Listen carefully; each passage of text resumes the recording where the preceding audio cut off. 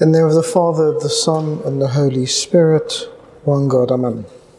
As we go through the fast of the Apostles, it's great to see the example they had in the lives they lived. And it's good to see the influence they had on others. But that influence came from a much deeper place, from them, their example, and how they lived. We can always try to give others, but there's only so much we can present speaking, teaching. The greatest message we give is that by example, through action, through life. And our Lord didn't spare them anything. He actually made sure that they went through everything that we were going to go through, and even more. And that's why when he spoke to them in the Gospel of St. John chapter 16, he said, "These things I have spoken to you, that in me you may have peace." I want you to have peace from the source of peace, because you need that source. You need that unshakable peace. He goes on to say, "In the world you will have tribulation, but be of good cheer, I have overcome the world." So I want you to have peace from me, because through the course of your ministry you will have tribulation, but be of good cheer, I have overcome that tribulation. And that's the greatest example they could have given us. The example that says, I want you to follow in my footsteps, because I have followed in those of the law of the Lord, and He has reconciled me to the fact that His peace is above all things. I've shared this with you before, a passage from the book of the Wisdom of Sirach, chapter 2. "My child, when you come to serve the Lord, prepare yourself for trials." It's pretty morbid, but at least it's honest. Let's face it, you're not going to get a stitch unless you're running a race. You're not going to get muscle fatigue unless you're trying to work out. You're not going to become tired unless you're working. You're not going to be fought spiritually unless you are trying to intensify that spirituality. If spiritually I'm lax, if I'm doing nothing, if I'm not really engaging, then I'm not going to be challenged. But if I am trying to make myself better spiritually, to build myself, to shape myself, then I'm going to find obstacles. In actual fact, I will find things that fight against me proactively. When we speak about Satan, I don't want us to speak about this big, bad, evil character, but he's a reality. Satan is a reality. And he fights against us, because he wants us to fail. He wants us to fall. He doesn't want us to do the right thing. He doesn't want us to rejoice. He wants to damage, to control, even to take away our joy. And he wants us to fail spiritually. So he will proactively fight against us. And again, our Lord was very clear. Gospel of St. John, chapter 15, verse 20, "Remember the word that I have said to you, a servant is no greater than his master. If they have persecuted me, they will also persecute you." And that happened to the disciples. They were persecuted, but they were ready for it. You see, if you look earlier in their lives, in their journey, when they were with our Lord, at times they were challenged and they would say, "Do you want us to bring fire down and burn these people?" At others, they were challenged and they said, "Do you really want to die?" At others, they were challenged and they said, let us go that we may die with him. But when the right time came, when the time came for them to serve, to go out, to make a difference, to give a message that still lives with us today, when that time came, they went out valiantly, courageously, powerfully, and they did what they needed to do. That's the difference. They were ready.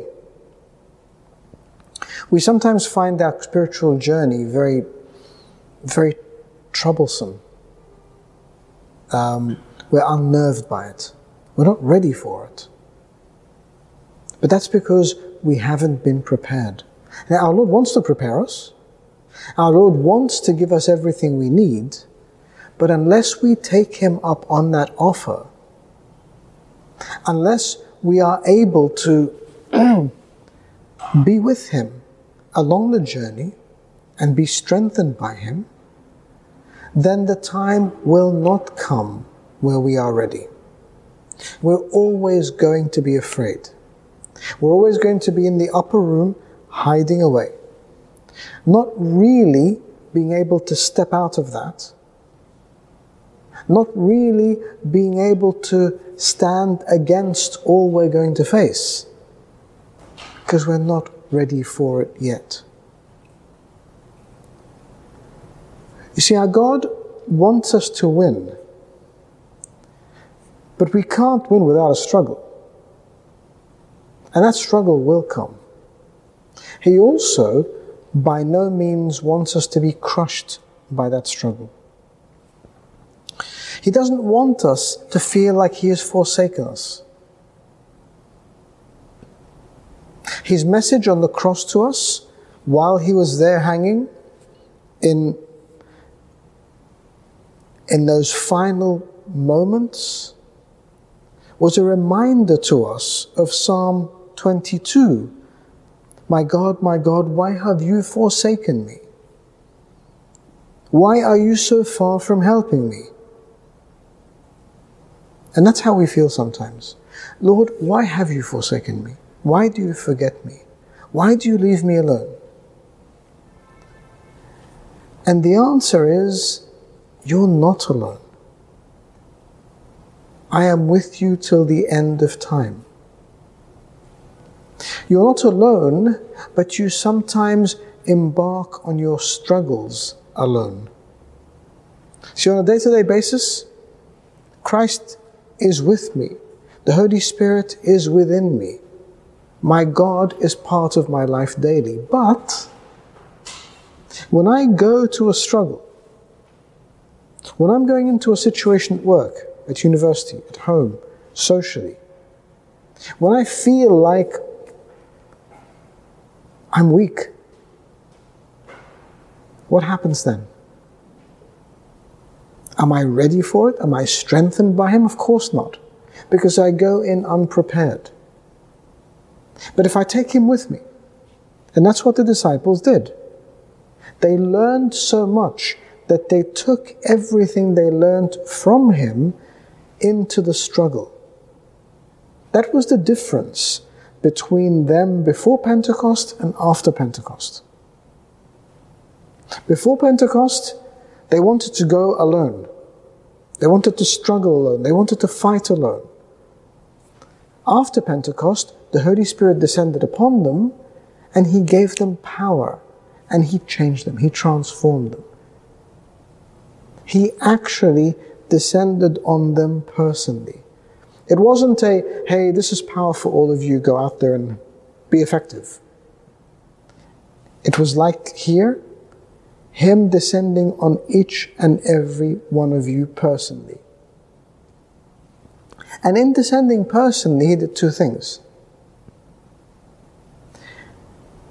The strengths, he made stronger.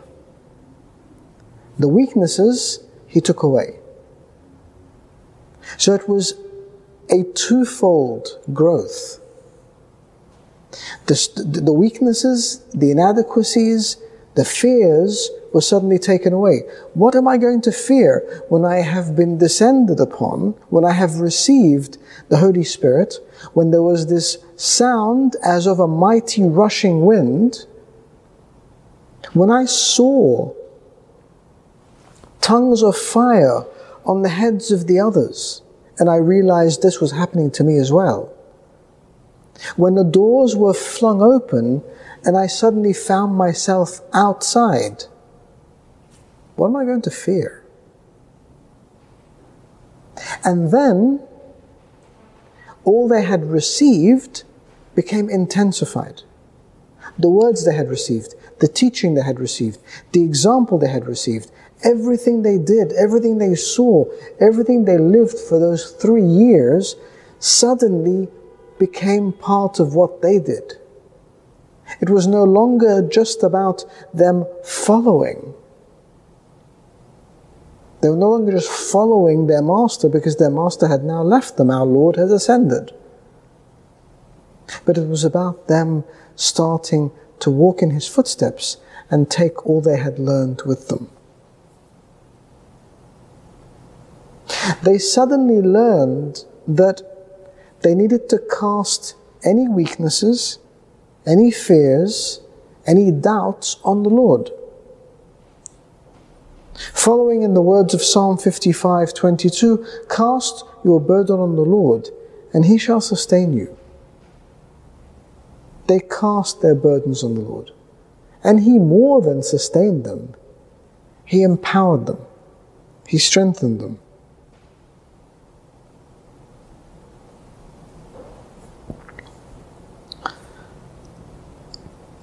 They spent 3 years with our Lord.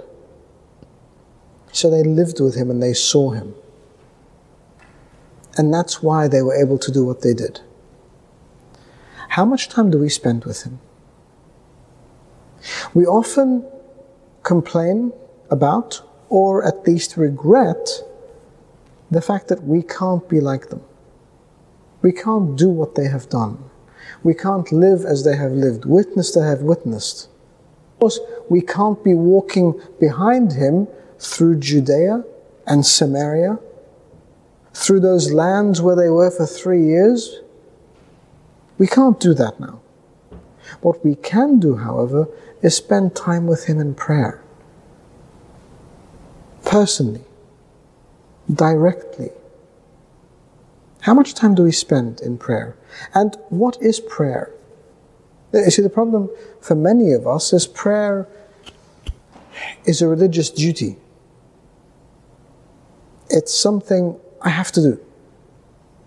It's something I need to tick off my list if I don't want to feel guilty.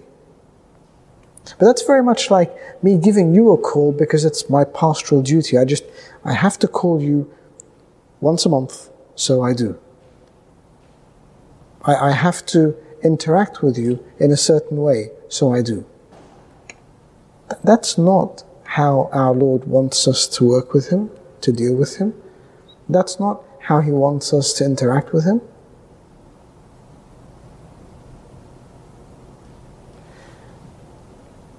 If I am going to invest in my relationship with you, then I need to want to spend time with you. Not just because it's a duty, but because my love for you, my care for you, my interest in you, my investment in this relationship means that I realize I have a responsibility.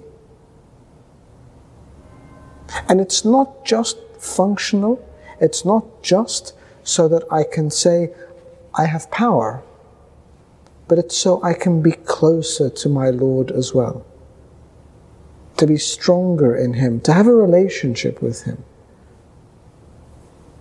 The beauty of Christianity is that it relies on a personal relationship with Christ. It's a real relationship. I know some people who you would think are very strange, but then again other people I know would probably think you are very strange, but so that all balances out. They have their own way of interacting. One girl calls God Dad. And that's how she speaks to Him. That's how she interacts with him. Another will actually sit and have an audible argument with God if something goes wrong. Another must go into his room and lock down completely to be able to interact with our Lord and give him time. There are so many different manifestations of that relationship. There is no one way to do it. It needs to be personal. And if you look at the apostles, the disciples, they were all very different. They all brought different things. They all had different characters. They all interacted in different ways. Our Lord didn't want them to be anything other than who they were. He took Simon as Peter and he refined him, keeping his character, but showing him how to use that energy and that power better for himself and for others. And likewise James and John and Philip and all the disciples. He appeared to Saul on the road to Damascus and wanted to change him, to transform him fundamentally. And he did, because he wanted his relationship with him to be different. And this is what we must do. Realize that God wants us as we are. But he wants us to be the best we are. Now you might think, is that a contradiction? No, it's not a contradiction. He doesn't want me to be a different person. He just wants me to be the best person I can be. He doesn't want you to be a different person, but he wants you to be the person who interacts with him and has a real relationship with him on a daily basis because you want to. And it's because he wants to. He wants us. He seeks us. But he will not force us into a relationship. He actually went and he chose the disciples. But he did not let them stay with him against their will. We're told in the scriptures that many left him along the journey. Judas himself left him. On the night of the Last Supper, they all fled. He didn't keep them against their will, but he allowed them to be who they were. If we go back to Psalm 55, verse 18, we read, "He has redeemed my soul in peace from the battle that was against me. For there were many against me. He has redeemed my soul in peace." Sometimes we go into battles and think, "Lord, why have you forsaken me?" So I haven't forsaken you. I'm here for you. I'm going to redeem you. I love you. I'm not going to abandon you. But I also know, because of who I am, the best time to do that for you. Just be patient. Bear with me. Have faith that I know what I'm doing. Understand that I understand you. And he does. That's why when we leave things to happen in our relationship with God organically, it's so much more beautiful. The things we don't expect are the things that become so much more satisfying. But the things we yearn for, we crave for, we fight for, we forcibly pray for, sometimes we get them, sometimes we don't. But they're not the things that come so naturally from a Father who knows me. Of course, I need to let him know what I want. He says to us to unconditionally ask. But maybe we shouldn't only ask, or ask all the time. Maybe you should be like the disciples, who when he said to them, "Follow me," they went and followed him, and they were shaped by him over those 3 years, individually, naturally. Why is it that I can't say, "Lord, here I am. Here I am. I'm in your hands. I want you to shape me. I want you to make of me the most beautiful thing you know how to make. Because surely that's your plan for me anyway." I don't want to force my opinion. I don't want to ask for something in particular. What I want is I want you to do the best thing for me. You know, it's a negotiating skill. If you go to buy a house or buy a car, or if you want to sell something, the first thing the person asks you is, "So, what do you want?" What's your response? "What do you want to do for me?" Right? We think that's shrewd. That's sensible. That's smart. Because maybe what that person wants to give me is more than I'm going to ask for. Now, there's got to be an element of trust there to be able to do that. But we don't do that with God. With God, we tend to have a wish list. Lord, I actually want this, and I need this, and I want that, and not only do I want it at a certain time in a certain way, under certain conditions, for a certain reason. Anyone who knows me knows I am an absolute nightmare to buy a present for. And that's why anyone says, "Do you want a present?" I say, "Please just don't. Really don't. I don't need anything. I have everything I need. I don't need anything," because I become so particular sometimes. I know what I want, and I want it to fulfill a particular purpose for a particular time in a particular way within a particular setting. And that means that I'm not open to receiving things I don't know. Maybe if I wasn't so pedantic, I'd get something and think, "Wow, that was really good. Didn't even think of that." Or, "That's really good. I didn't consider that.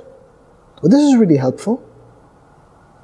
But because I put the conditions, then I don't leave myself any openings to receive what I don't expect.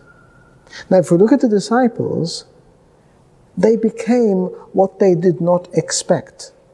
Simon the fisherman never ever thought he was going to become Peter the disciple. Saul never ever thought he would become Paul. And so on and so forth. They were left in the hands of a God who loved them and made them absolutely powerful. The disciples, when they were hiding, didn't think that they would go out and preach and spread the good news and give people hope and transform 3,000 people on that first day. It didn't even occur to them. That couldn't have been in their plan. They weren't sitting there thinking, "Lord, here I am praying, and what I want you to do is I want you to help me to go out there and baptize 3,000 people." That wasn't their prayer at all. This is what God did for them and through them. They were just there praying. So of course, ask. Absolutely. Because that's God's commandment to me. Ask.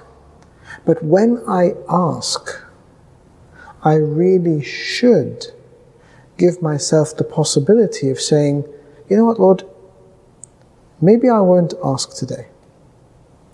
Maybe I want you to look at me like you did at Simon, or John, or James. Maybe I want you to look at me as you did at Saul, or at Mary Magdalene, or at the woman at the well. And I want you to do something through me that is remarkable. I'm leaving myself open. I'm leaving myself in your hands. I'm giving myself over to you. I want you to shape me and to mold me. But you know what? That takes a lot of trust. And it takes a lot of patience. We sometimes don't have the stamina spiritually, because today I'll be on a high and I'll think, okay, I actually want to be a better person. I want to be spiritually strong. I want to be able to forgive. I want to be able to love. I want to be able to serve. I want to be able to be selfless. But then tomorrow something else happens and, well, okay, that was yesterday. Today is a different story. Maybe I just need to be the corporate guy who looks after myself and doesn't do anything, and I'll just maybe become the spiritual guy next week. It's almost like thinking of that analogy of the clay in the potter's hand, and being in the potter's hand and thinking, okay, Lord, I'm in your hand today. Please shape me. You are the master craftsman. Shape me and make me. And then as the potter is about to put me on the wheel, I say, oh, wait, sorry. I have something to do today. So just let me hop off. I'm going to go do this thing and I'll come back to you. But just hold that thought. That creative thing in your head? Hold on to it. Because I want you to do that for me. Just maybe not right now. I need to have patience and to leave myself. To leave myself in His hands.